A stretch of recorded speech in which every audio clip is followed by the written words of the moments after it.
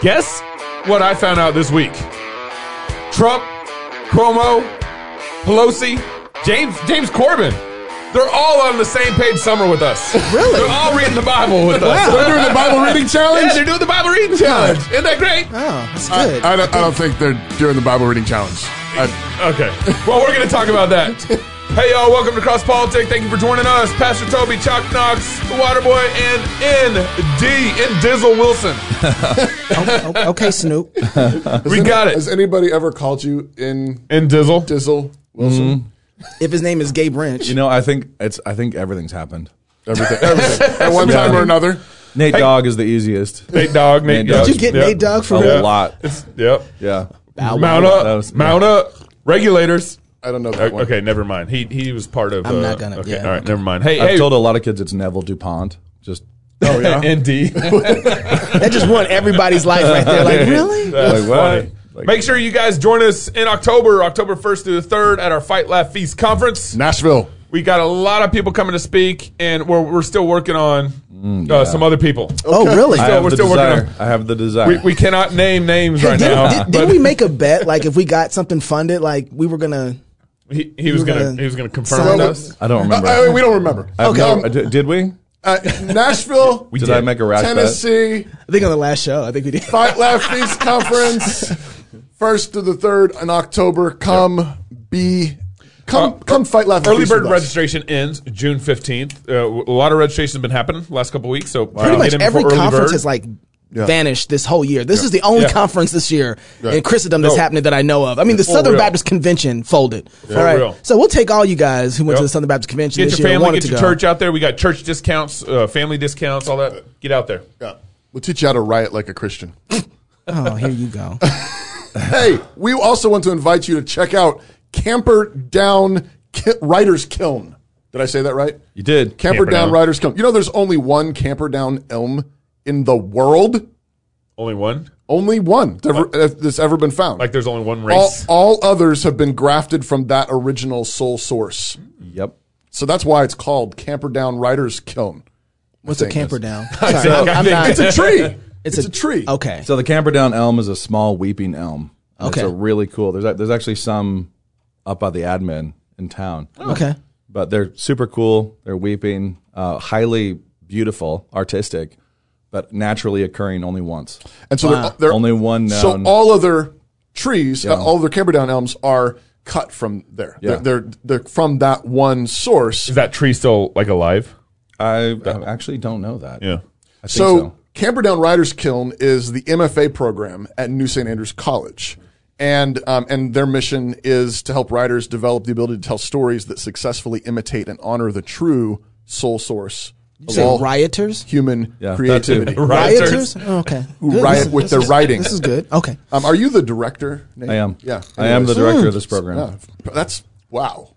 Exciting. He's in our studio. You should check it out. Go to camperdownmfa.com, and we're going to talk more about that on second segment. And also, next week, we have classes in person. Woo. We're doing it. But mask on? Actually, so, No. Okay. no mask. I'm with that. It's a low residency program. Yep. So you come in at different points and face to face. Yeah. No masks. I can't wait to talk about it's this. like 3 times 1 week every year. Yeah, it's 3 times a year. I mean, the goal is for it to create professional writers. We can talk more about it later. Here we will. go. Yeah. Second segment. But yeah, in person next week. I'm looking forward to that. Thank you. Let's talk about that. Second segment. Okay, second segment. So we got Cuomo here coming up, and he Which Cuomo? Which Cuomo? Governor Cuomo. Oh, okay. The good one. The Bible the other day in Washington, D.C. Here in New York, we actually read the Bible. And there are some passages that I think are especially appropriate Oh. Oh, no. for Preach, Pastor Como. today Do tell. and this time of where we are. Blessed are the peacemakers, for they will be called children of God. Unless you use forceps. If a house be divided against itself, that house cannot stand. Abraham Lincoln. That was Mark 3, Mark 3. actually, before Abraham Lincoln. Turn away from evil and do good. Search for peace and work to maintain it. It's a little judgmental, I Psalms think, 34. of the protesters there. Yep. The seed whose fruit is righteousness is sown in peace by those who make peace. I think those Did he turn a page? words No, he didn't. are all appropriate Those he's for where reading his we notes. are today. Oh, is it now? It's another quote that I think is Somewhere from applicable to where we are today. From You the can't Talmud. use the military as a political weapon. Do you remember who said that? I said that. Another quote. The option to use active duty forces. No, you're done. I don't want to hear that notes from you. You can't say anything after that. You can't. You know who said that? Who said that? I said that. I said that. I said that. God and Put me. it on your screensaver. I just appeal. We need to create a stinger with, you know who said that? all the gods. I said that. I said that. I said But Cuomo, he wasn't the only person who was No, so bringing out Nancy, his you Bible. remember Nancy Pelosi is also on the same page with us too. Oh, okay, really? Last night when I saw the president pulled up the Bible, I was thinking of so many things in the Bible that would have been appropriate in terms of humanity. So many things. The Shulamite's belly. And I was thinking about time. You know, time is such the most important commodity. The most important commodity, the most finite of all commodities. The time it takes to make the change necessary. And it's long overdue time for us to make some of that change that people were calling out for. And I was thinking of the book of Ecclesiastes. Yeah, you are. And in it they talk about there's an appointed time for everything, Ecclesiastes says in 3:1-8. The time for every event under heaven. I like how all these politicians are just reading the Bible now. Trump walks to a church with his Bible, and he's got everybody pulling out their Bibles. How dare you? Did you see Damaged my sacred book. Exactly. Says Pelosi. Did you see James Corbin? You know James Corbin, the late night Yeah. TV host. His dad apparently was a saw- Bible salesman. yeah. Bible salesman back in the day, went door to door selling Bibles, Like literally. And so he had his dad on the show to talk about how you should properly carry the Bible. And then towards the end, his dad is like, hey, can I read something out of the Bible to his son James? And James is like, oh yeah, sure, Dad. And so his dad read all of Psalm 37, like live on national Nate Light TV and everything. Late night. Nate Light TV. I love that Nate Light TV. Yeah, Nate Light. Nate Live. Nate Live. Part of the thing that bothers me about this, it's not even them that I'm really upset at. It's that for years I've seen people exegete scripture almost exactly the same way that they're doing it. Yeah. Right. So you can't be mad at this without being mad at Stephen Furtick. It's like, here's a crouton. Right, exactly. Here's a crouton. Yeah, exactly. Hey, I found another verse. Yeah, exactly. And so this is typical what people get in their churches every Sunday morning. That's right. I have a great verse I just want to talk to you about. Well, people and too many Christians, read their Bibles this way. Exactly. They just flip it open and they're like, Which is why this is so easy. There's a verse, and I'm going to read it, and that's like God somehow is going to magically speak to me because I flipped it. It's like, no, you're not honoring God's word by that, and they're getting that. Our leaders reflect us well. Yeah, we've taught them how to blaspheme. The other thing, of course, is this is political theater. This is all political. What? Trump's photo op. It's all political. Everything's theater, political sure. theater, but the fact is, I actually prefer Trump's political theater. Why is that? If you're gonna, it's because he's at least saying this is important to us. He's saying church and this Bible, is important to you. This is important. It's important to you. Yeah. And I'm and he's at least he's pandering to that. Yep. At the very least, he's saying I know this is important to you, and so this is what I'm going to symbolize that. Now, what does he mean by it? I don't know what he means by it. Yeah. But that's what he's doing. And everybody mocks him. CNN has this big orange yellow thing on the video that says propaganda. Are you serious? CNN. Why do you not have that on all your videos? That's funny. It's all propaganda. Did you see someone? So Trump's holding the Bible up in front of St. John's Cathedral, and one of the reporters or someone in the audience screamed out, "Is that your Bible?" And he's like, "It's a Bible." It's a Bible. I actually, bastion of honesty right there. at least he's being honest with it. Again, I don't trust either one of them. I think it's all political theater one way or the other. It's all political theater. Again, I do agree with you that there is a difference, at least with Trump, that I've seen that he leans and is appointed in doing things that is way more in line with the worldview that I want to see perpetuated. I would And there's at a lot of least- things that I disagree with him on. I want my leaders to actually believe the Bible. Yeah, and function, operate But in that. but short of that, I'd rather them at least pretend to. Yeah. Right. I think there's going to be problems with that, but I'd rather them at least say, like, and that's, there's problems, but I'd prefer that to the complete, opposite of that, which is we're not sure if it's okay or not to destroy Target. Right. We think it probably is okay, and it's probably not violence even, according to what's her name? So, Lots well, I of was going to say, actually. I was going to say, Cuomo, is talking about peace and reading all these scripture verses about peace and everything. And he was rebuking the rioters, right? Clearly. Yeah. And then we have this video we're going to show next. New York Times writer Nicole Hannah-Jones. She started the whole 1619 project. Okay, what's that? No, the 1619 project. The claim of this group is that basically the whole reason everybody came to the United States in 1619 was in order to have slavery. 400 years. Oh, So that's the whole thing. So 1619 project is. so why'd they go to Africa? We don't ask questions. I'm just trying to figure. Just it out. accept. Okay. Let Hannah Jones speak. I think 1619 I just think, means facts. one, we need to be really careful with our language. Okay. Yes, it is disturbing to see property being destroyed. It is disturbing to see people taking property from stores. But these are things. And violence is when an agent of the state kneels on a man's neck until all of the life is leached out of his body. Destroying property which can be replaced is not violence. And to put those things, to use the exact same language to describe those two things, I think really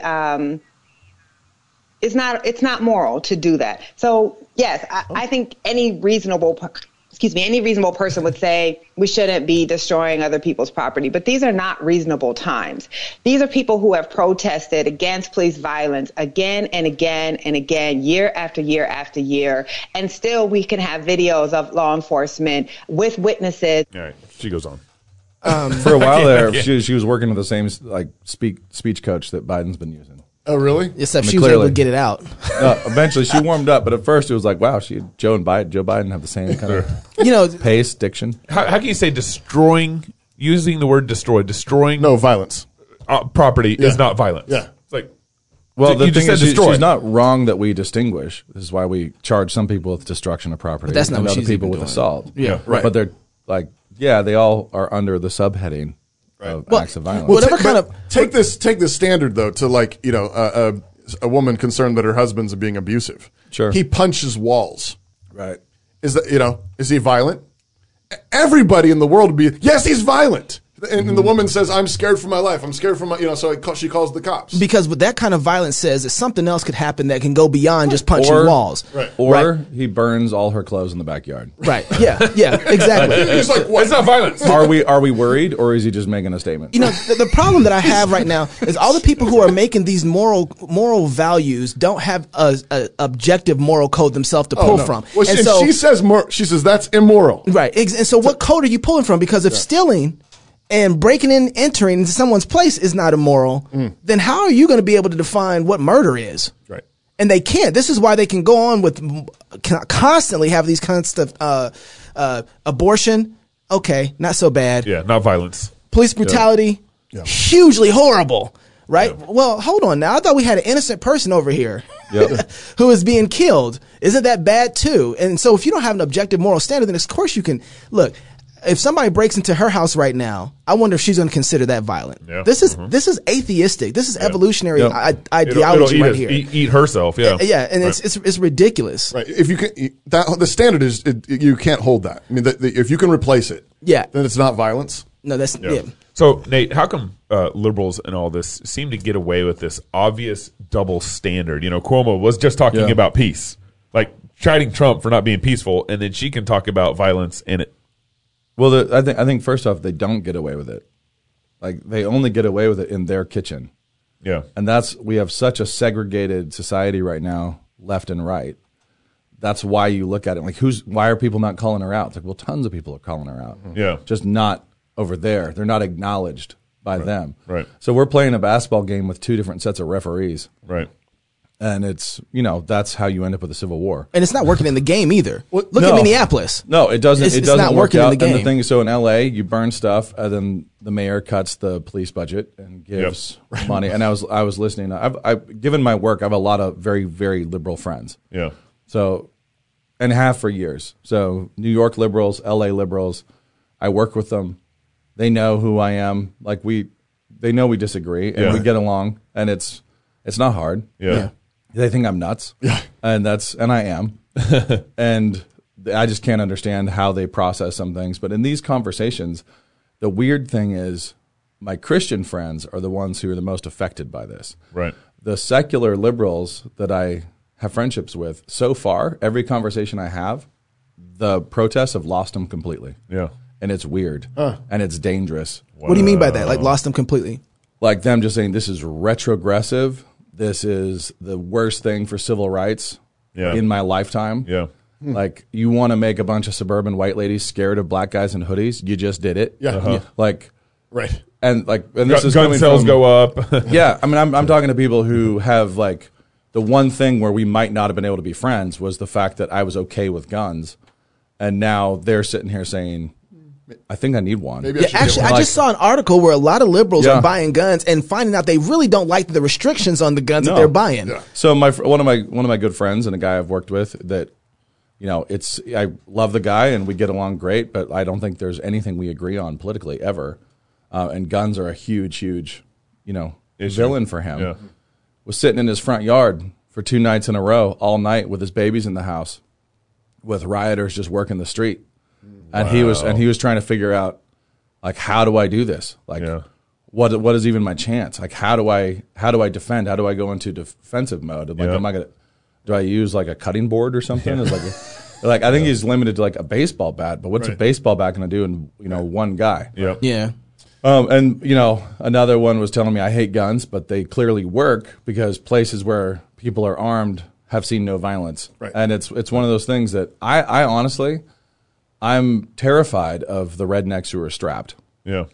It's like up in Coeur d'Alene when all the rednecks grabbed their ARs and went down to Main Street. Yep. That terrifies me because I don't trust those guys not to let one rip when they shouldn't. Right. It's and then if they do, everything. We got another problem. Everything spirals, and Yep. then we're in a shooting war. You Yep. know. Uh-huh. But that is not reassuring to think all the hillbillies came out of the hills with their ARs to protect downtown Coeur d'Alene. But it worked. It worked. It worked, and thank God nobody shot anybody. Well, Yeah. and this is what I was thinking about, until they come back now with guns. Yep. Now we have a different problem. Yep. You know. But the other thing is honestly, don't start a shooting war with the rednecks. No, you don't want to win. just- yeah. You Just know, don't. But the that'd be North figured Because that they got out. more ammo. The North figured that out. But it would be the worst. It'd be the worst for everybody. Yeah, and it it would. would just and I honestly think I genuinely believe the next 6 months are going to be crazier than the last 6 months. Right. And I don't know how. Yeah. But I mean, back when we yeah. were talking about Riot the Dance, right at the beginning of all Yep. this, I was telling you I think it's going to be crazy. We're not just looking at a Democratic primary that's going to go to Normalville with a presidential election, but I could not have even begun to say global pandemic, Right. Yeah. followed by massive government overreach at Lockdowns. every level, Yeah. followed by race riots through Pride Month. Right. The left is going to curb stomp Pride Month. Yeah. How did that happen? Yeah. And that's the one silver lining here is that the gay rights movement has worked so hard to equate itself with the civil rights movement for so long. Oh, yeah, since the beginning. No moss, my friends. Yeah. Sorry, no, we're busy. And as a conservative Christian, I hate the militarization of the police force. Right. I don't like that at all. Yeah. It rubs my fur completely the wrong way. I hate that Ty goes to a cop. Yeah. Right. Yep. I don't. I honestly, and I have cops in my family, and it's a terrible, terrible job. Yeah. And it's super necessary, Yeah. and I really appreciate it. Yep. But I hate the fact that I can't kill a cop for the same reason he could kill me. Yeah. Right. If I said, "Oh, I was fearing for my life," That doesn't work. that does not work. I will already have been dropped. Right. I will not. It will not. If I intervened, if I was there and saw George Floyd getting strangled, Good luck. I hope I would have the nerve. And I used to say this about Eric Garner. If I saw Eric Garner getting strangled on a sidewalk over a cigarette, Right. I hope I would have the Idahoan nerve to kick that cop in the head Yeah. and Yep. pull on him. Yeah. Yeah. And if I did, I know those other guys Would drop you. would drop me in a heartbeat. Right. Yep. And afterwards, if I said, "Oh, they were killing him," Right. if I happened to survive the exchange, which I would not survive that exchange, they would say, "No, we weren't." Right. And you can't prove it. And you can't prove that we were just following protocol. right. You can't prove that you can't prove that he wouldn't have died. that he would have died if you hadn't done this. Yeah, because you didn't. We talked You exact- saved him. From We dying. had the talked same about- conversation Yeah. about the George Floyd thing because it's like, how do you know? Yeah. You're watching Right. and you're like, that looks bad. Yep. And do I go tackle the guy? Like, at what point do you go tackle? You absolutely do. I And- mean, like that's you have to be willing to do that when you see somebody getting murdered, whether they're getting murdered by a guy in blue or by anybody else. You have to be willing to sacrifice your life for them, even if they're a total stranger. Right. And that is the gospel. Right. And so, if you're willing to do that, I've talked to lawyers about it. I've said, so if I encounter this, if I have a cop going off on me, what's the best approach? And they say, go fetal, hope you survive. Yeah. And sue them afterwards, and you'll get a huge paycheck. Yeah. I'm like, that is not Right, the and world I want to live in. No, I don't. Yeah. Like Yeah. I saw that. I saw that same thing. I was like, because I know the fallout of what's going to happen. The only thing that I felt my options were in that particular situation was to try and play as if I'm on the police's side and say, hey, let's relieve the pressure off the neck. Hey, man, I've been trained in this. Let me come to you. And I can, that way you don't have to hold so tight. But there is no way in that scenario that I can think of I would have walked out of there alive. No. And I watched the guy who was there telling the whole time, hey, man, you got pressure. He's out, man. Check his pulse. Check his pulse. Yeah. And I'm thinking, I know what he wants to do. I know what he wants to engage, but he knows as well he can't do it. He knows he can't. He can't do it. Yeah. But you know what, though? In the same way that I want to defend a guy that has a knee on his neck, I also want to defend the business owner who has his whole life in the company. Yep. And so I want to have, but it's the same thing. You got 300 people who have no code who are going to disperse as soon as you're done. Yep. Well, let me just say, even worse than that, part of the whole violence here, and my secular liberal friends even see this right now. That's one of the things that astounds me and I have a small sample size, but the government was the one with their knee on the throat of these small businesses for the last couple months. The whole country. They had to say, they said, you know what? Like, we don't need you. You're not essential. Right. And they won't let up. And you have business 43 owners. million filed for unemployment. Yeah. I think over 2 million jobs were lost in New York. Yeah. Oh, wow. Like, you want to know where these riders come from? Yeah. Like, you can't tell them to get back to work. Right. Yeah. There's no back to work. You took that away from them. You want to talk about hopelessness? Right. You want to talk about trying to You feed your fed it to family? them, yeah. Like, honestly, would I take a pair of Nikes out of a Nike store if my kids weren't eating? Yeah. Right. It's like Right. the temptation would be pretty massive if you can't get back to your hourly You're job. not essential. Yeah. Your business is Your shut babies down. aren't essential. Right. That's what drives me crazy right now. That, like, this is a interesting place because you got left, you got right, and somehow you got to walk down this middle. Because the same people who are saying let's bring in the National Guard to restore order were the same ones who were just being held down by that same sort of oppression that they don't like right now is happening. But they want the National Guard to come in. But there are people who they want mama and they want the God is the state, and this is honestly, I think we will not solve race relations in America until two things happen. One is obviously just a lot of Jesus. Yep. Pour it all on it, soak the whole summer. altar.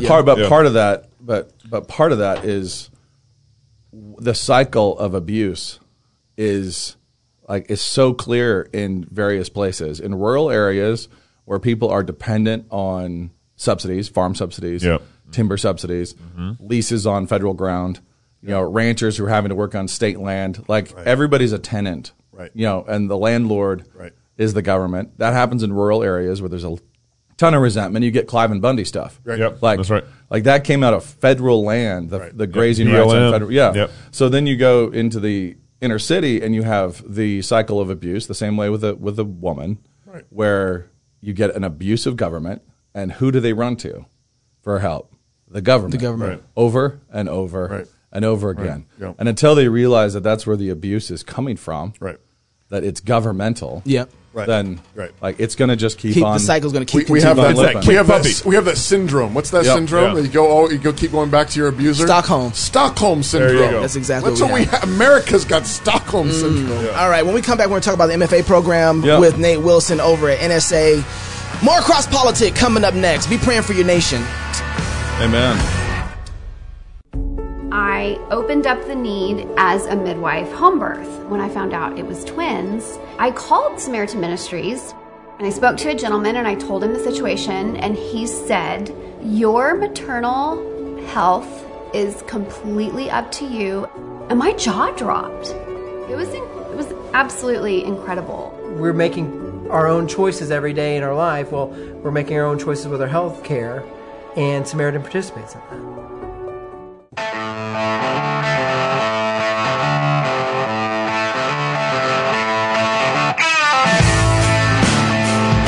We've trained Gabe well. He stopped yelling. I thought about it. I appreciate that. Hey, welcome back to Cross Politic on the one and only Fight Laugh Feast conference. Have you downloaded our app yet? Search Fight Laugh Feast on your favorite app store. Get it. Get all our shows. Yeah. It's Mark Dewey. in the bullpen. Oh, yeah, be praying for him. Be praying for Mark Dewey, but man, his interview, his last interview and last show was really good, and he kind of tied his daughter passed away in a car wreck last week. Yeah, be praying for him. And he tied it all in. It was really special, and he just leaned right into the sovereignty of God through the whole process. It was awesome. Yeah. Also, want to remind you that we're doing the Bible reading challenge, same page, summer. Cuomo's part of that. Check it out. Cuomo. I don't know if they are, but grab a Bible, grab a schedule, read with us. We'd love to have you join us. There's Facebook pages for men and women. Check it out. Join us. Read the whole New Testament this summer. As you know, we have Mr. N.D. Wilson with us in the house. He is the author of Notes from a Tilt-A-Whirl and Death by Living, which were the two books that I grabbed this morning on my way in. And Ashtown Burial. But also, Can people still sign up for your Ashtown? No. It's done. No. You got to be in the club, baby. Yeah. Author of number of children's literature and those who are children at heart, like me. And Hello Ninja on Netflix. And all Hello Ninja. We've had Nate on a number of times, and I didn't even get Do a your bio. whole bio. That's 'cause Although I did read your fun bio this morning just for fun about, and I totally forgot about the time you dug up a dead cat Yes. and brought it in, and you told your mom it was a chicken. Yeah. And I've wanted to be an archaeologist ever since, really. And I remember the moment vividly. I think I was maybe 3 or 4. You dug up a dead cat. I was digging in the sandbox and I found a claw. Yeah. And I was like, what is Score. this? And so I got down deeper and went Yeah. real deep and found this very flat, very leathery animal. Yeah. And I immediately recognized it as a chicken. Naturally. Picked it up. Ran it to the kitchen door. Showed your mom. Let mom know. It's one of my few memories from this tiny little duplex we lived in when I was a toddler. Yeah. And it's like I was on the back porch, being like, Mom, I found a chicken. And what did Mama do?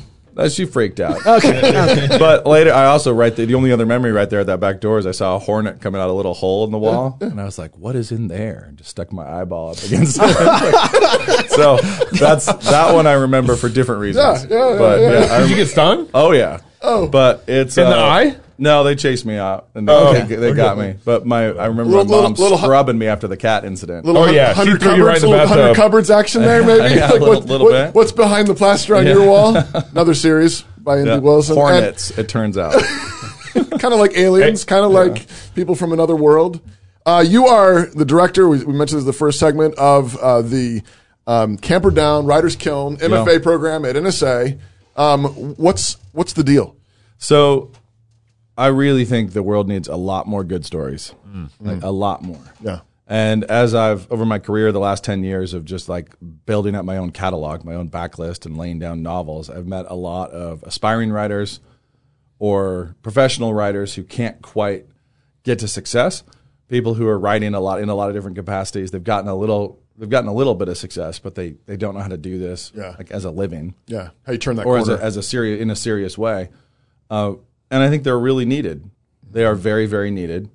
And we need a ton of good stories. Like the world needs right now, you look at it, it's like, what do all these kids need right now? More than anything. Spell that out, especially in our moment right now. We just talked about the riots. We just talked about, all the insanity of what's going on in our world right now. Why do we need writers right now? Yeah, so I always say that stories are soul food. Right. And I don't mean that in some kind of figurative way. I mean quite literally. No, literally. Stories are soul food. The stories you tell your children, the stories they read, the stories they get gripped by, that story grip that they get immersed in and carried along by, absolutely shape their loves, their loyalties, their desires around what kind of character they want to be. Yep. All those things get like just molded and built in by stories. So when you go into areas of Christendom that don't tell stories, you see retention of children at like abysmal levels. believing children when they grow up. Yeah, Retention, and places where they do know how to tell God stories. They do know how to tell the stories of God's faithfulness. They do know how to tell the stories of God's heroes. And they do know how to tell the stories of real heroes and real faithfulness and real courage in the face of danger. You get the kind of kids that dig up cats out of the sandbox. Right. And think they're chickens. You get kids that can see the story they're in. Yeah. So when they're adults, when they start making their own choices, they can read the narrative. Like how do a bunch of kids think it's okay to smash and burn other people's stuff? Yeah. Because they have read the wrong stories. What stories are they reading? So think about the story as like worldview, massive, big picture story. The narrative of Darwinism is been around for a long time, and it's so toxic. And you have this also. The other story is this like progressive utopia that always comes through fire and destruction. So. Which is actually connected to the Darwin story, because Darwin's saying you get good things randomly. Yep. You have to destroy. Yeah, and then you get something good. They don't think in terms of, they talk about reform, but they don't think in terms of reform. You have to think in terms of meltdown. Right. Meltdown and mutation. Like meltdown and rebuild. And this is the connection, the difference. We talked to George Grant this week about the difference between Reformation and revolution. Yeah. And so Darwinism and that whole narrative is based on revolution. Burn it down, nuke it, and then something beautiful is going to come out. So, for example, what we were talking about, if you're standing there on the sidewalk when Eric Garner's getting strangled, and you're a believer, and you have every minute of your life up to that moment you've been fed with the right stories. Yeah. You do not look at that situation and think, my ultimate good in this moment is my survival. Yeah. Right. Like no Christian ever approaches any scene with the highest good is surviving. Survival is not the highest good. That's good, man. It isn't. And Darwinism fundamentally is about survival. Survival of the fittest. It's all about survival. Yeah. And it's totally, of course, the cultural narrative right now is totally hypocritical and wound up and contradictory, because nobody's talking about survival of the fittest. They don't think that. They know that gets us racism. That's how we got racism. Yeah. Right. In massive ways. That and Christian hypocrisy. But it's like those two things got us that. And then, so as far as stories go, and telling my kids stories and the stories I want them reading and the food I want them fueled with, there's just not enough. Anybody who has a voracious reader in their house knows there's not enough. There are not enough great books in the world for a 14-year-old who's flying through them. That's right. No, they're the same thing. And if you think like, what, the Hunger Games is just entertainment. Yeah. It's just entertainment. Yeah. Like, no, it's not. Yeah. It isn't. And it preaches a certain kind of revolution. And it pushes that certain kind of revolution. And then you have all the snowflake literature of you are super unique and special. Right. And what does that mean? It means the world needs to accommodate itself to you. Right. It's not about you're given power to lay it down. It's not you're not Samson. Right. You're like, well, yeah, Samson was pretty unique and special. Right. And what was his call? Yeah. Jesus was pretty unique and special. Yeah. Moses was pretty unique and special. That was hellacious. Yeah. Like, it's not fun being God's prophets. It's not fun. Any of those characters never had a fun time. Yeah. That's true. Like, that's how not what it's about. How does this particular program shape writers? So thanks for getting me back on track. So basically, that was the thought process. I need a lot more good stories in the world, which means I need to multiply myself. I'm not going to just think I can do this or just pursue my own career. I want to try to help other aspiring Christian writers to do this in a professional way. So I talked to NSA, said, hey, can we launch an MFA program that is not designed as a teacher mill? Obviously, we love teachers. Teachers are important. It's a different calling. Yeah, but we're not looking to give MFAs to people so they can go teach English. Right. I'm trying to find candidates who can write, like they want to write and they're close, and we can help them in a program get all the way there. How do you do that? You're very involved in that selection process, aren't you? Yeah. So right now we're limited to only 4 or 5 spots a year. Okay. And so we can be heavily hands-on. Every candidate finishes with a completed manuscript. Like we're hands-on from the worldview ground up stuff with my dad, like seeing the world, seeing the big picture. Right. And actually like grinding from the foundations all the way to like market awareness and knowing how to function in the industry. So really, really practical insider stuff. Yeah. Along with a lot of editing and direction and craft instruction as well. So with what you see right now in the industry, why don't you think Christian writers make it? Because there's a lot of them out there. Yeah. But why don't you think they make it? Well, I mean, there's so many writers, so many writers, and I did not realize how crowded it was. Yeah. And I didn't realize how hard it was. I thought, like a lot of people, I thought that just getting published was the goal. And then you realize that getting published is actually just getting into the game. Now, you got to actually play. Right. Yeah. You got to actually be able to perform and reach people and affect people once they've read your book. So there's a weird segregation in our culture of art. And so we obviously have secular art, and then we have Christian art, owned by the secular Death Stars. Yeah. So all that Amish romance, which is just pandering to pre-existing weaknesses in the readers, all that stuff is owned by major secular conglomerates. Right. So Zondervan, Thomas Nelson, They're all owned by. they're all owned. And so, I want to help people succeed broadly. I want to help them learn how to write a story that will grab people who disagree with them fundamentally in every major worldview way, and they can't resist that grab. Resist. Yeah. So when That's when you describe something and you describe it effectively, and you describe a scene, you describe a character, whatever it is, they can't not feel it. They can't. And everything they see in the world, they see it through that lens. Yeah, and it's really strange the way God made the world is bizarrely. Our imaginations have more direct access to our memories than our own lives. Yeah. So if you think about your, birthday 2 birthdays ago, and you try to describe it to me, or 6 birthdays ago, big day.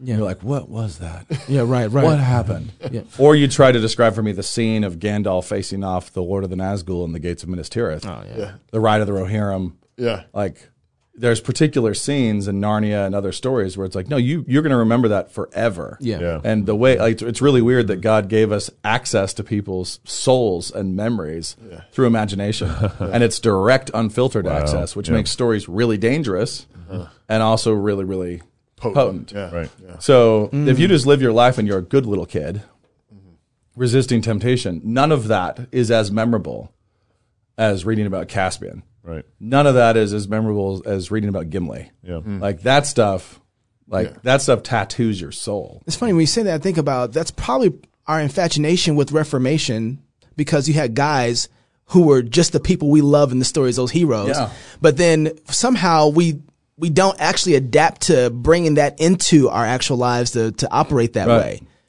So what's the disconnect there? So we see Reformation. So I think I'm thinking about. So you think like John Calvin and John Knox. Yeah, and Luther and all those Luther's guys. the big one. Yeah, absolutely. And then so we think we're mimicking that when we say things like, "Oh, just go preach the gospel," or but justification by faith. Yeah. But there's something more to that is grabbing us, but we don't know how to mimic that. Right. So you think about the way that we neuter Scripture and the story of Scripture, and we do it all the time. And on a regular basis, in every big talk about the importance of story, I ask a bunch of moms, usually, or a bunch of school kids, where's the very first wizard duel in all of literature? And people are guessing like Harry Potter or the really well read ones are guessing Gandalf and the Lord of the Nazgul. Right. And it's Moses like, no, and Pharaoh. the old dude with the magic stick and the giant beard who walked out of the wilderness into the court of the most powerful emperor in the world. Yep. And that emperor took one look at him and said, bring me my magicians. Yeah. Right. Yeah. He didn't send the archers. Right. Yeah. He's like, get me the magic dudes. Yeah. Yeah. And they had, in this world, an actual wizard duel where he spanked them. Yeah. And he spanked them hard. Yeah. And then we think about all our little saccharine sentimentalities and what we like post-Victorian good and evil, like white magic, black magic. Yeah. Moses called down the angel of death, and he gave all his people a blood talisman. Yeah. He gave them blood magic to protect themselves. Yeah. He's like, no, really, I need you to kill a lamb, and this is what you must do with the blood. You have a blood ritual. Right. And Eat all of the our whole thing when you're done. Put it Eat over the your whole thing door. when you're done. Yeah. and in any like kids book that would put him way on the side of Voldemort. Yeah. Like Moses is like, if you describe that character as the new professor at Hogwarts, everybody knows like, dude's a Death Eater. like really? He killed every firstborn indiscriminately? Right. Like, Right. No. He gave them some blood magic to protect themselves first. Oh, well, in Like, that case. so you look at how God tells the stories. Right. And you look at like Moses not being allowed into the promised land. Right. You look at how he tells these stories, and he tells them completely differently than we do. And we read the story of Moses, and we try to distill justification by faith. We look at the story of Moses, and we try to distill some kind of like bullet point moral truth. Morality. And there's a lot there, obviously. Yeah. But it's actually a real dude in a real story. Right. That God told, right. And that stuff happens over and over again. Right. So people think, man, David and Goliath, what's the moral? Don't be afraid. Right. It's like, no, I mean, he looked at Goliath, and first he talked trash to the Israelites. He talked a bunch of trash to the Israelites, and then he talked trash to Goliath, and everybody thought that was a little off-putting and rude, and cocky. you're alienating people. Where he's saying, I'm going to feed you to the birds, man. Like this is what I'm going to do with your carcass. Yeah, and then he does it. And then we have the whole arc of David, and we say, well, then there's Bathsheba, and so we're going to tell this story, and we're going to distill this truth. Yep. It's like, you should do that. Right. But see how God tells stories to program people. Right. There's cautionary tales of failure, pride, falls. Even Moses gets one. Yeah. And then there's these, stories of just absolute, like, fearlessness, heroism, completely forgetting yourself. Yeah. And so I try to, all of my main characters, I try to run through kind of an Old Testament prophet orientation about how much it's going to suck to be the hero. Like it's going to be the worst. And when you see God training his people, right, like through the Old Testament and the New, you see him running them through an orientation of not giving a rip about what people think. Right. Seems like back to this point of like just drawing morals out, it seems like that leaves people particularly unprotected. It's because you can have, in our world right now, we have all these conservative Christians, Reformed Christians, whatever. It's like, and you could go through a checklist of theology with them, and we would probably sign off on all the same stuff. And then they're like, and all of a sudden, COVID drops, and they're like, Romans 13, don't say anything. Right. Everybody stay home. Don't go to church. And, or, the riots break out and they're like, Black Lives Matter, hashtag, and I'm Blackout Tuesday, whatever. And it's like, why are the two things connected? Like, they've got the theology right and it's wrong. Like it's not actually manifesting or incarnating right. Right. So the thing is, whenever I am making a decision and I think, oh man, I might pay a price for that. Like I find myself like really, really, really suspicious. And that almost compels me to do the thing. Like, because I know human character. It's like, man, if I'm incentivized, commercially with money to do this other thing, I'm so suspicious of that. Right. Like if I'm incentivized with respect of unbelievers or respect of anybody at all, I become very, very suspicious of my own motives. Right. But it is absolutely connected, because instead of giving people a list of bullet point truths, what you need to do is tell them a story that grabs them about somebody that they want to be like, somebody they want to be friends with. Right. Like, I want to be like that guy. I want to be like that girl. That's the kind of person I want to be. Right. And then you give them a bunch of it. Right. You feed them that stuff. You feed them that stuff from Scripture. You feed them that stuff from the imaginations of wiser believers. And then when they're living, when they're in the moment and they start talking like a Disney princess, alarm bells should ring. It's like they should have the sensitivities to know this that sounds wrong. This smells wrong. I am not being like Aragorn right now. I am not. I'm not being like Samwise right now. I'm a terrible character. Like I'm a terrible character in this particular story that God is writing. I'm that coward. I'm that person who just rolled over and gave away the farm. Justification by faith in Galatians 2 means that Paul rebuked Peter to his face in front of everybody. So that's what that doctrine does. In history, in real life, it says, hey, your life is not conforming to this doctrine. And it's actually connected to the point you're making about if you're afraid that there's pressure pressuring you to do something, respect, money, whatever it is, people aren't going to like me, there's going to be a cost to pay. That's actually justification by faith in action right there. Because the whole point of being justified by faith alone means God is pleased with you, hell or high water. That's right. God, and so the question is, but what does God think? What's faithfulness right now in the whole world? How does Athanasius stand against the world? Athanasius Contra Mundum. Everybody's like, yay, Athanasius, yeah. I'm Athanasius. And we can't find an Athanasius to save our life. No. Right? Because, well, people might not come to church, or people might not give in the offering, or people might be my friend anymore if I don't do the blackout post or whatever. Like, I need to put it, or at least like it. Kayak.com last night is telling me they're standing with the black community. Good. Wow. I mean, honestly, that's a relief. It's about time. But that is justification by works.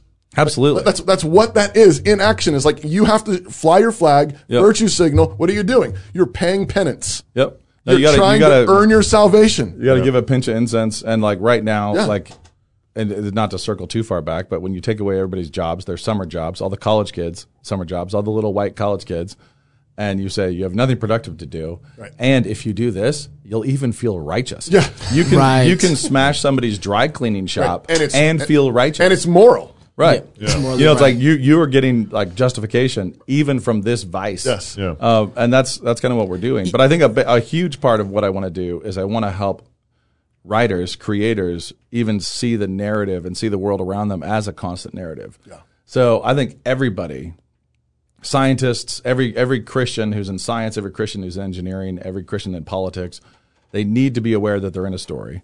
And they need to be aware that there is an author, which is why we can't predict this stuff. Right. Yeah, that's right. Which is why, right. If this is not some giant Rube Goldberg machine where you're like, oh, if you know the dominoes over there and you can see that domino over there, maybe in retrospect you see how he did it and it seems inevitable, but this is nuts. Right. And the reason why it's nuts is because God's writing it. Yeah. And he gave us his patterns in the Proverbs and the Psalms and all of Scripture. Yeah.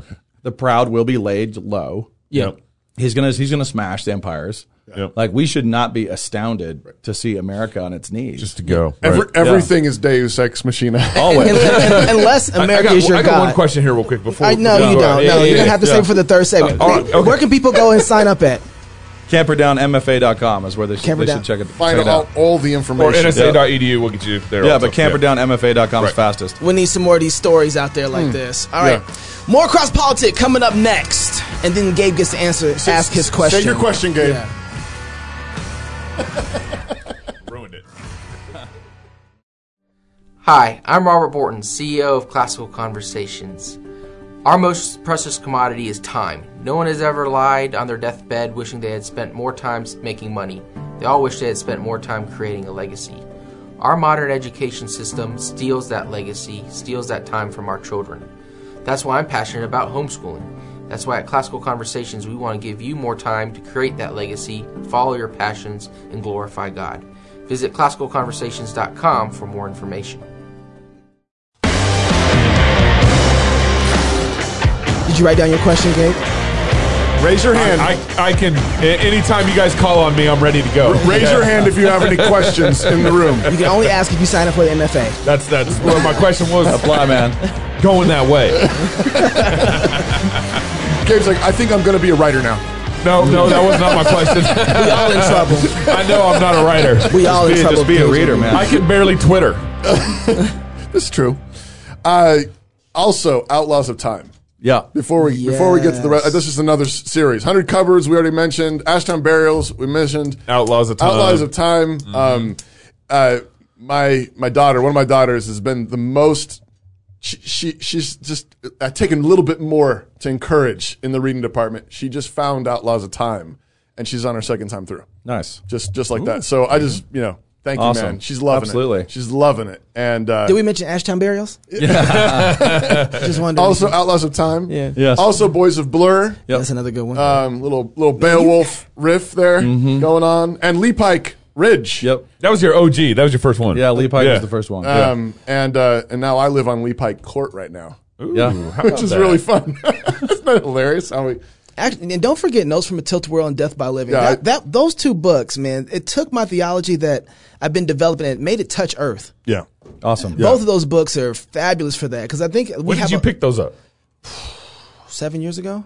Yeah. Really? I mean, that's the whole goal there. Both of those books are about everything I've been saying. Right. About taking what you say you believe. Yeah. I don't deny that you believe it because just in terms of what we think believing means. Yeah. And make yourself believe it and act on it. Orthopraxy in the moment. Yes. Like in the narrative scenes that God gives you, and knowing that when God puts you in situations, you're being asked to like write dialogue right now, real time. And he's like, this is improv. You got 1 second per second. Like, I think which would be like to come up with lines and execute, which means you need that catechism. You need that kind of narrative catechism to really train you so that in your own moments. Right. When you're talking about the Eric Garner thing earlier and just thinking about like, what do I do in that moment? And would I be faithful in that moment or not? I think I've picked this up a number of places in some of your stories and in some of these books as well, but just thinking about what you're made for. That theme, and like knowing that, it would be totally glorious if what you were made for was to tackle the cop. Yeah. And go, that was your only job. And go down. Yeah. And like that was what you were made for. And and God's like, here, I'm like, well done, good and faithful servant. I made this little man, and he's going to grow up. He ate a lot of peanut butter jelly sandwiches, and he went to Sunday school, and he ate read stories, and then he saw in the moment what he was for. And he's going to save a life. And he saved a life, and that's what he was for, and that's glorious. Yep. Wow. It's glorious to do what you're made for. Yeah. So that just bothers me because I feel like my theology has taught me to be safe. Yeah. And that is just what makes me so angry because it's not Death by Living did this to me. Like Death by Living, I think there's an evangelical ideology out there that has you in this place where I go off and I try and preserve my life. Yeah. I try and do all the right things and live a suburban life where everything is easy. And that's achievable in Americanism, right? Like that's what we want. Which is the opposite of the sovereignty of God, which is opposite of justification by faith, which is opposite of all these, that Jesus is Lord. Yep. I mean, it's kind of infuriating. It is because once you figure it out, by the time you figure it out, and this is why it's important. This is why I'm here in Moscow, is because by the time I figured it out, I felt a little bit too old. It's like, man, there are some opportunities that I can see now. Like, man, if I had known the story and who I was supposed to be in the story in that moment, and so I'm grateful because God takes us right from where we're at, and so you don't have any excuses. God every character has a journey. You can't start. And so when he takes his characters, he doesn't start any of us like at the destination. Yeah, right. I mean that's the whole point. It's one of the signs that it is narrative. Like you're gonna fail. You're going to learn. Yeah. Like you're going to learn from mistakes. You're going to learn to choose better. But the other thing is, as dads, we've been taught in the Reformed world, and it's good that we need to protect our families. Yeah. We need to provide for our families. But what our children need is fearless fathers. That's right. And so, it's like I would much rather like have my kids lose their dad in a moment like that. Right. Than have them have a fearful and afraid father. Right. That's doing two different. That's old age, right, man. It's like, I'll be around. Right. I survived, so like I'm quite virtuous according to Darwin. Yeah, right. It's like I've got Darwinian virtue. Right. But in that scenario, like which is the better thing? Which is the better gift for? Well, one is living, one isn't, and that's why death by living. You're living in the process of going to save the other man's life, and it's death by actually living. Right. I was talking to my wife, and the more God that brings wisdom to me, I say the two most important verses right now for me in the Bible. Everybody has their favorite Bible verses. Sure. One is the talking donkey. Because I feel like if God can use a donkey, hallelujah. I'll be that ass. It's so encouraging for me. The second one is that, I think an unbelieving donkey too. I know, right? If God can do that, kind of a belligerent donkey. I'm grateful. But the other one is the stuttering Moses is this. In his old age, if God is going to go ahead, he's like, okay, Lord, you could do miracles, So I'm grateful for those two things. But I've been appreciative of this work. I want to talk to you a little bit about right now as you see story, you see narrative, you know kind of how to view this, and it's been interesting to watch how you interpret things. If you see 2020 now with a little more context, how do you see? I mean, we can't predict what's next. No, it's probably going to be crazy. But give us like a narrative of the story that we're actually in right now, because I don't think we know what story we're in. So right now we're eating a bunch of cooking. Okay. And we're eating a lot of cooking, and it's been cooking that we've been stockpiling for a while. And there's so many different areas, whether it's trusting the government for education. Yep. It's like trusting the government for everything, honestly, is like one of the big things. And it turns out that as Dad used about some other things, the government is a bitch goddess. Yeah. Right? It's like, right. oh no. Like, she's the government, our abuser. Yeah. The government is like, when we say racist America, it's like, okay, it was the government that segregated pools. It was the government that pushed segregation. It was the government that protected slavery. It was the government that ended slavery the way it did and congratulated itself on burning Atlanta and creating all these hostilities. And then the government put in all those Jim Crow laws. Right. The government is the one that had created Social Security and kind of cut black people out of it. Yep. You know, it's like the government has done this. But it's like, I think the story that we're in is the story of white secularism. You know, it's like this isn't the end. This isn't the end of Christendom in the West. That ended a long time ago.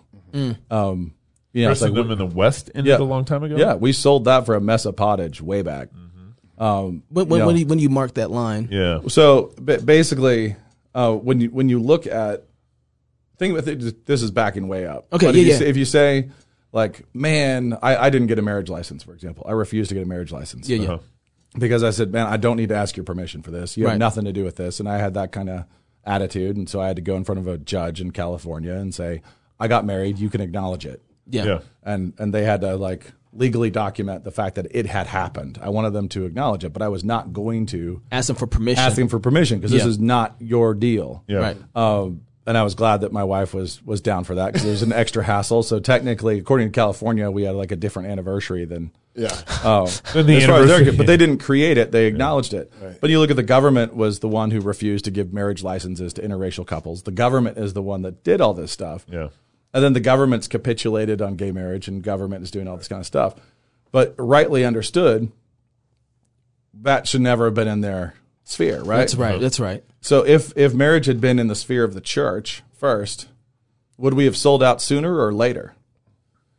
Like, it's wild, but the government held on longer than the church did. The church was gone. Like, they took homo marriage a long time ago. Decades prior. The church and the church stopped caring about scripture way before. I mean, like, we look at the political agitprop stuff when people are holding Bibles up. Trump's holding his Bible and Pelosi's holding her Bible and everybody's pretending like, whatever. But the reason why that's such an empty prop is because it's been an empty prop in the church for ever. Way before it was an empty prop. You know, in the state sphere. That's right. So like the tail's wagging the dog right now. Christians look at the state and they think that's the measure of how things are going. The church has been a hot mess for a long time. But God's not scared of hot messes. That's like, it's one of the reasons why you're not scared in a crazy story. It's like, well, this is late in Act 2. This is where I send things to hell as an author myself. I make it awful. You know, like you make it crazy. But the other thing is we have to remember that God has a really, really long attention span. Yes. You know, like what we don't. What infinite means is, and we have to remember who he's telling the story for. And it's not for us. Like there are stories for us, but ultimately this is the story that's going to glorify him, which means idols go down. They go down. All of them go down. Idols on the right go down, and the ones that go down first are the ones that his people embraces. That's always true. Like always, his people are going to catch it first. So America was given massive wealth, massive Christian legacy. We've been hypocrites in racially and otherwise for a long time. Not caring what Scripture says for a long time. And then we adopted an entirely new religion in Darwinism, and which came with secular progressivism, Marxism, and this different eschatology even about what our destination was. And we have to know that God will burn that down. It's going to go down. It's just a question of when. Right? So the question right now, 2020, he's burning some of it down, but the question is like, is he rototilling to replant? Or is he about to salt the earth? I mean, he has no problem with that. He's done both. And I think he's rototilling to replant. But I think there's going to be further judgment. I think it's going to get crazy. I think people are going to shoot each other after the election. I think the violence we're seeing right now is a tease for what's coming. And I don't honestly think God's going to end 2020 by giving us a just giant piece of clarity. Because you look at how we started, which is like, is this virus scary or is it not? And you watch us like tear ourselves apart over this thing. So like government kneeling on our throats. Tear this apart. People committing suicide, ODs, alcoholism, all up through the roof. Like just this judgment. And it's this judgment of chaos, of confusion, of us fighting with each other. And on the other side of that, after all the kneeling on our throat, there's this police abuse in Minneapolis. It's horrible. It's a spark. But we have millions of people sitting around with nothing to do. Right. With no productive thing. Who just bought a lot of ammo. Right. With nothing to do. And we gave them, like, we're all in the barn playing with matches, and we've been in the barn playing with matches for a long time, and we shouldn't be shocked that the hayloft is now an inferno. So help right now in the situation with the narrative that we have. I see a lot of Christian people out there who, it drives me nuts watching some people talk about what's happening in Minneapolis, pastors who will not condemn the riots in any way. Right. Right. But what is the response right now that we need to, with the story that we have, that churches need to be engaging in? Yeah. So I think, like, seeing our moment and seeing ourselves as characters in the moment and, you know, in our own stories and in the scenes God gives us, whether you're a church in Minneapolis or guys with a podcast, you know, with a show. Yeah. It's like, what do we say and where do we say it and when do we say it and do we worry about sensitivity? Yeah. Like, does the world need more sensitivity right now? Like, no, that's how we got here. I even hate that word. Oh yeah. It's like, So just hearing that. I think and we care about the militarization of police. We care about the abuse, the killing, the killing of a guy. And I don't care if he's guilty or what. You don't execute him on the street. It's not it's a different conversation we're having here. So like, we care about that, but that doesn't mean anything. So in this noise, as I've been looking at anybody trying to say anything that gets heard by the mob, I really think the only thing you can really say is all Black Lives Matter. Like, no, all of them. Mm-hmm. All of them do, including the ones you guys are killing, including all the babies. Yeah. Right. All of them do. And that forces them to take the position of no, some. Right. It's like, if you say all lives matter, you say you're changing the subject. Right. Yep. Infiltrate the movement. Is that what you're saying? No. Make a whole new one? I would say push your chips in. Like, push your chips in right now and be like, you know what? Even more than that, every single Black Life matters. Yeah. Right. Yep. All Black Lives matter. And make them have to fight me. Yeah. Like, come at me. Try to convince me I'm wrong. Right. All of them. Right. Every one of them's made in the image of God. Every last one of them. Why do you think they're holy? Right. Like, this is that moment where a lot of people have no reason because of the Darwinism. Right. They have guilt because God made the world. And so they have a lot of guilt, and they have a lot of guilt in their hearts, and they feel that guilt, and they need to pay penitence. They feel like they gotta, which is what they're doing. See, this is what they're trying to do. This is really good because I think a lot of people are trying to lean in with the alternative instead, like all lives matter. It's like no, I'm going to take the whole kit and caboodle. Yeah, no, give me all of them. Give me all of them. I'll take all the Black lives. Yeah. That's just really interesting because it really bothers. I think that what I see people trying to do is have a separate kind of run here instead of saying no, I'm going to drive right into this mess and take everything that's there. I'm going to take the whole table. David Dorn's life matters. Yeah. Yep, right. Absolutely. Yeah. So the guy got run over in Buffalo. The guy got shot in Oakland or stabbed. The guy's business that was burned down, his whole life savings is in this sports bar or whatever it is. Their lives matter. And more than that, all the Black guys whose livelihoods you took away. Yeah. Yes. The last 2 months got fired. Mattered. The Black guys who killed themselves in despair and so over the loss of those jobs and the opportunity to be productive. And there's a lot of them, the ODs. Everything the government just did. To Black lives. All of it matters. Right. So, not just this. So when they get ready to swallow that reductio, because they will. Yeah. They will. Then what? So they won't. You don't think they will? No, because not without becoming pro-life. So so they swallow it, then they become pro-life. Is that what you're saying? Yeah, you say all Black lives matter from conception to arrest. Yeah, like no, it's like I don't care. Like I don't care how bad that dude is. You don't kill him on the street. Right. Like he has a right to a fair trial. And you handle him with dignity and respect because he's made in the image of God, not because there's a new pact signed in Lincoln, Nebraska. Like he has God's image on him. Yeah. Like you don't. And you preach that. From conception on. You bring covenant lawsuit against them on that. I want every single Black baby in this country. Yeah. You want to know why the Black population hasn't grown? They've been killing off millions. Because the thing is, when I look at this, kind of circles back, and this is where I get a little conspiratorial.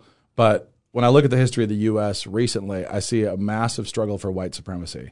And it's like the thing that the one race I can't handle is secular white people. Racist? As a group. Like really, I mean Marxist progressive. Yeah. Like that I struggle with. I struggle to be spiritual about that. They are my Nineveh.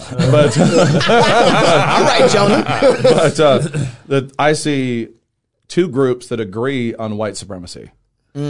Like they agree Right. completely. Right. The secular left and the secular right. And I see this rope that's been used in between them and this tug of war and this chess game they've been playing for supremacy. And they absolutely take it for granted.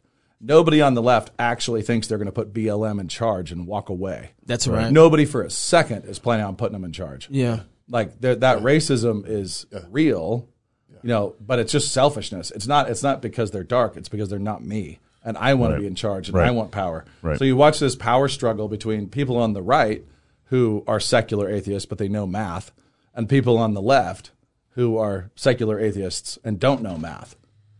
And that's the big divide between this secular empire. Wow. And every minority is just another piece on their chessboard. That's how I feel. And if there's a proxy war being fought between that. It's both. That's right. Yeah. Why is it Exactly white? right. Why is it white? Well, that's such a fraud too. It's like what a broad category, right? Right. Right. White. So we're including, but honestly, if you said everybody with pale skin, of all ethnicities and all histories, I will say that the track record of pale is pretty intense and includes people like the Vikings, Right. Yeah. and Napoleon, Right. and Alexander the Great, because he's Greek, right? Where you don't count them as POCs. Right. Do we count the Ottomans? The Ottomans, how many? And then it's weird that we have the largest majority in the world over in China. We count them still as a minority. But they've done some pretty epic things too. But white people, if you just say white people and you use the general category right now, it's like, oh man, they've really burned themselves a path through history. Which means if you're a Darwinist, don't mess with them. If you're legitimately a Darwinist, what happens when you start a race war with white people? Right. Historically speaking, they're the worst. Don't do that. But you have to count Ivan the Terrible, and you have to count the British Empire, and you have to count Napoleon and Alexander the Great, and this bizarre spectrum of different ethnicities that we've all just lumped under one banner of you sunburn. And it's weird to me. But secular white in modern America, right and left, is a particular kind of beast. Yep. And what do you mean by that? What is the common? So I think the thing there is it comes out of the academy. It's had a lot of time to sit around and thinks about how they want to reshape the world in their own image. Yeah. That's just they have the luxury. They've had the wealth, they've controlled the resources, they've gone to the Ivy League schools, and they can sit in there and postulate about the downtrodden and how they need to reshape the world, and then for some reason they're in charge. But you say they would never leave BLM in charge. They would never. I mean, some college kids would. Yeah, but we're getting to a place. But then BLM becomes just as white as the people who. And by this categorization though, you're saying Obama though was as white as Joe Biden. Well, honestly, I don't buy the old racist one drop concept. Right. Yeah, it's just that's racist in and of itself. Right. Yeah, it's so back when they thought that black blood was so dirty that you have one drop in your genealogy that No. And so Obama is as white as he is black. It's even though his complexion was darker, it's but he was Ivy trained and everything else. We're talking about ideologies and a culture and a kind of hubris. Yep. A hubris, a belief that you have the right to reshape the world in your own image. Right. And that has come out of the academy overwhelmingly, which has been controlled mostly historically by pretty godless white people. This is when you talk about the academy. It's one of the things that really bother me right now. I watch, and I'm mostly speaking to our reform people, our evangelical folks that are conservative. I've watched so many of them come out against social justice, against things that are bad in our culture, and at the same time they're fighting this huge battle on the social justice front. Yeah. And then when you talk about education, and the very thing that is the roots of the tree that they're fighting against, they're just as guilty of sending their kids to loop back around to be a part of that tree as the tree that they're fighting against. And then none of them are lining up over here to say, don't send your kids to government schools. Right. You know what I mean? And so I find this huge. Why? Because they're cheap and greedy. And because they figured out a system.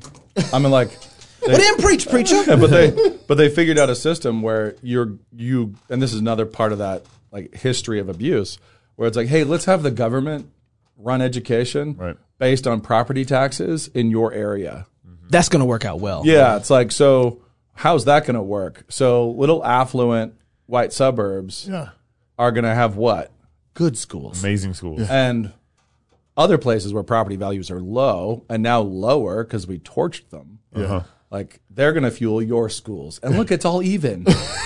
like what on earth? Right. I mean, like, as soon as you get the government involved like that, it's so dangerous, but we're so far down the road that there's been all these different switches of like, how do we make it equitable, but really not, and you watch how hard white people fight for vouchers, Right. That's going to go get equitable. Yeah, it's like, well, Make because things I fit, want to fix take my things. piece of the property taxes and go to an even further white flight school. I want to, I want to get even further away. So anytime we create a system like that, which is when they talk about systemic racism, they never mean the actual systemic racism. Abortion, government schools. Yeah. So in the last 150 years, you look at how successfully the black population has been controlled. You look at what percentage of the total population the black population is, and it's really not moving that much because of abortion and because of secular strategies to actually control the birth rates. Imagine right now how much everything would have changed if you had every black baby that's ever been aborted was alive. 30, 40 million? That's what, I was going to say. It was just 25, alive and just alive and around. Just lump that on top of the black population. They make a much bigger percentage than they ever did. But you watch Latino populations grow, like by per capita. You watch other populations grow. They're right behind us in abortion too. Yep. And so, but they have a little more cultural resistance in some ways. They have more stronger families. Yeah. And so you have, but you watch that, and that's been a white play, and that was run by Sanger. That was run by white elites who said, "We've freed them, but we don't want them. We don't want them. We don't want them to grow. We don't want them to multiply." People who are trying to address the quote unquote Negro problem, which means the existence of them, and that is that's where that abuse began. The abuse began with slavery and the slave trade, and then liberation was not liberation. No. Liberation was enslaving everybody else. We're going to liberate you into genocide. Now Uncle Sam owns everything. I do not like what you're describing at all. I am not enjoying this. No, because all those terms have been hijacked in one way or another. Right. So, white supremacy is now just inherently just who you are. Sure. Well, if you try to clean off graffiti on a wall, you're a white supremacist. Well, you are asserting your privilege over somebody else's assertion of their privilege. Right. And that's true. It's 100% true. And so I think what the difference is kind of how the terms and how they're being used. I think that's what makes some of this uncomfortable, is because it's like, well, what they mean by that. Well, I'm just saying the story that Nate's describing, not even the terminology. I'm just saying the whole story, and we're like in this entrenched, power struggle, and we did this to ourselves, and we give government more power. The government has their knee on our neck, and we just let them do it more and more. How do we back out of this? Well, honestly, I think it's the gospel. We all know that, right? And so if this edifice burns down because of our own hypocrisies and our own animosities as a nation over time, I think any Christian on any side of the spectrum, I hope, would be able to say, yeah, we deserve that. Nobody thinks that we deserve a glorious, peaceful, white picket fence American empire. Yeah. Like by right. A lot of people act that way. Yeah. And the secular right will act that way. Yeah. They think it's like, no, we built it, it's ours, we made it. Right. Yeah. American exceptionalism. And it's been the most blessed nation ever. Yeah. So there's aspects of truth to American exceptionalism. Yep. But as we look at this, and the only way that you can repair racial divides at all is in Christ. Yeah. The only way you can actually span family bonds and blood brotherhoods across tribes. Yep. It doesn't matter if it's the English and the Irish. Right. It doesn't have to be there doesn't have to be a melanin variation. Yeah. It's like if the only way you do it with the Serbs, the only way you do it with Ukrainians and Russians is the gospel. Right. that is it. The only way you do it with the Bloods and Crips. The only way you do it with Tutsis and Hutu. Right. It's like in Rwanda, it doesn't matter if there's no white people there at all. The only way we're still going to battle. The only way you can look outside your tribe and see somebody who's closer to you. No, you are my people. Yeah. For me, it's not Scottish Jews. Yeah. It's Scottish Jews are not fundamentally my people, like you who are baptized. Like right. Baptism. You're my brother. So what does repentance look like? I mean, we're talking about the gospel. I just see all this mess, and I don't even know where to start to repent.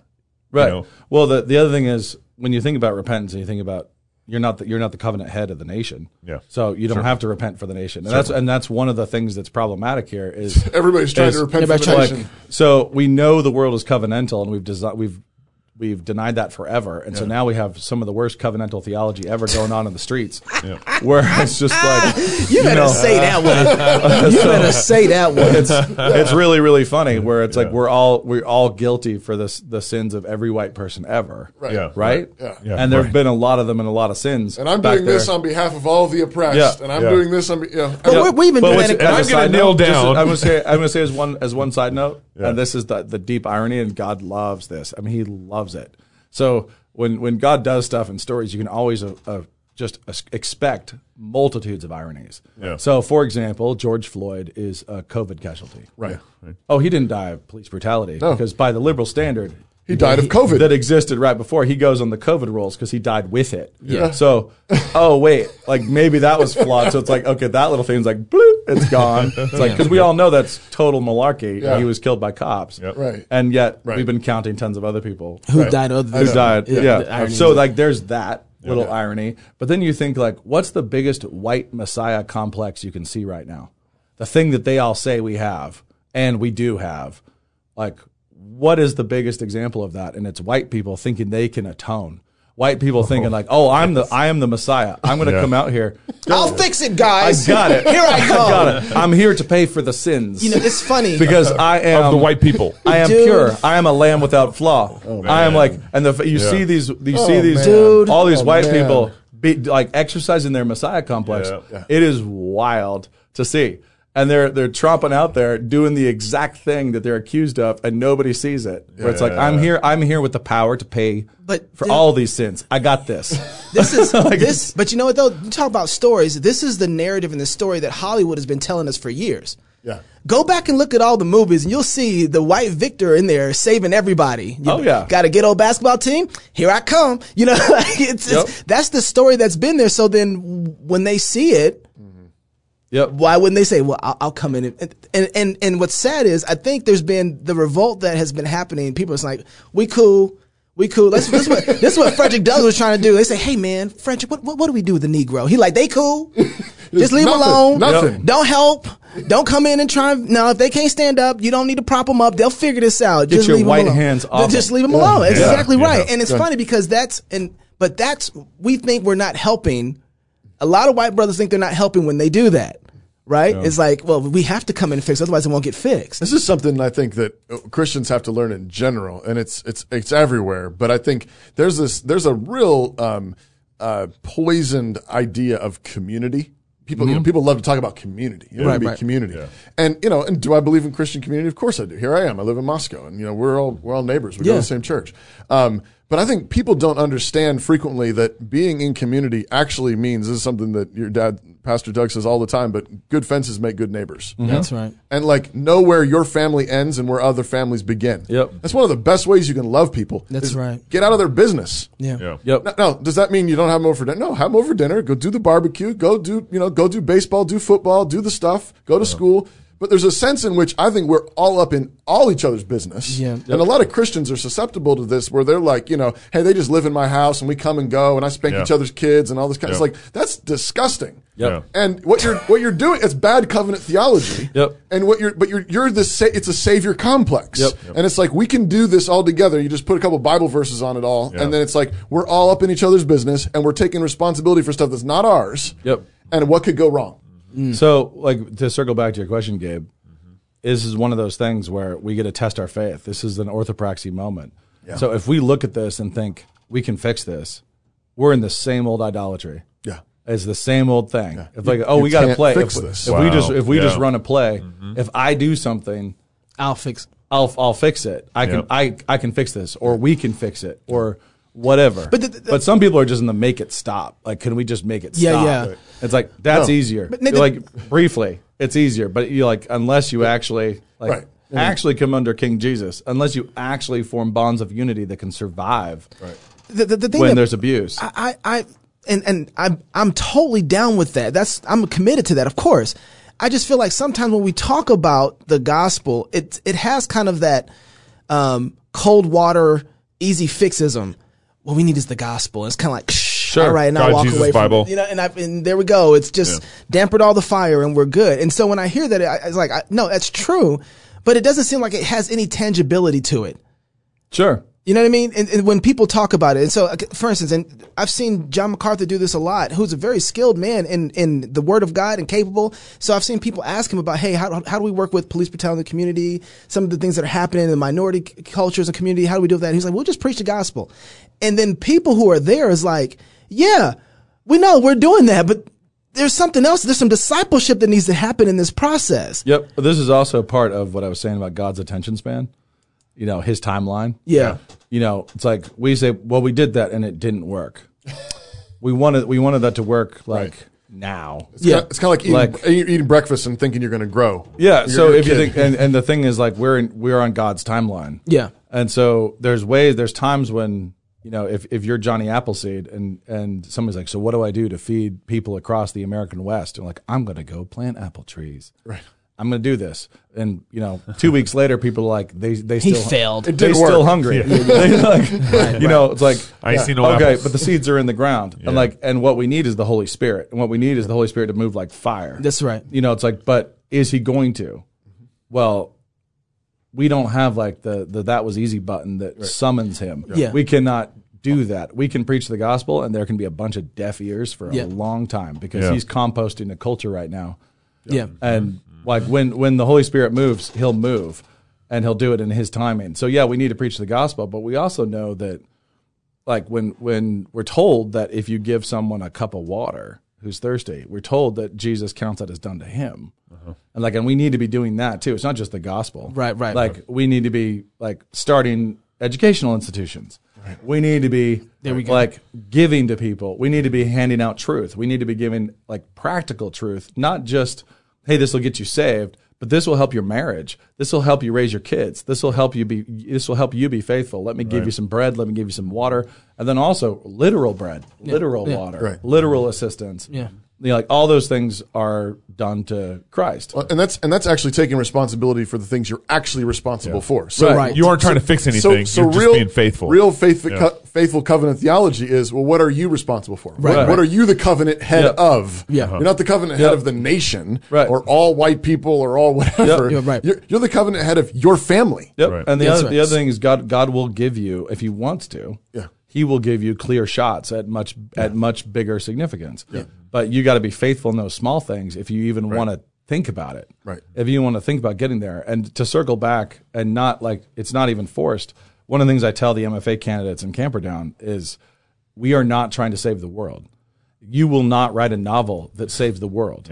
It's not going to happen. Right. Yeah. That's not the way God works. Right. What we're trying to do is we're trying to give clean, cold water to people who are thirsty. Right. Like, we're going to give them a drink. I'm going to give them a meal. Right. I can't keep them alive for their lifetime, but I can give food. Like, we're trying to build narrative soup kitchens. Right. It's like I can give out clean, wholesome, edifying food. I can give out good drinks of water. Right. And know that God will multiply them. God will bless them. And he'll do this all in his time. So, like, what's within arm's length? Right. It's like, if you want to know if it's your responsibility, is it in front of you? Right. Yep. If Eric Garner's your responsibility, it's because he's there in front of you. And you're there. And afterwards, if you saw it, you should have thoughts. As an American citizen, you need to have thoughts about it. You don't go smash a dry cleaners. Right. But a lot of us have just a wife and kids in front of us. That's where you work reconciliation. Be faithful there. Are you at peace with your wife and with your kids and with your husband and with your parents? If you can keep your kids from having feuds, if you can keep your kids from fighting with each other, like maybe work on your neighbor. Yeah. You know, it's like, but how many dads are failing there? Right. Oh yeah. Nate, man, I could talk to you for about 45 minutes, an hour or two, man. Appreciate having you on the show. If you're single, get married. If you're married, have kids. And if you have kids, go baptize them. Until next week, love God with all your heart, soul, mind, and strength. Love your neighbor as yourself. Go fight, laugh, and feast. This is Cross Politics. And join the club. Yeah. Oh, did we talk about the club membership at all? No, not really. Do we have a conference coming up or something? We do. You have elitist. Yeah. The club.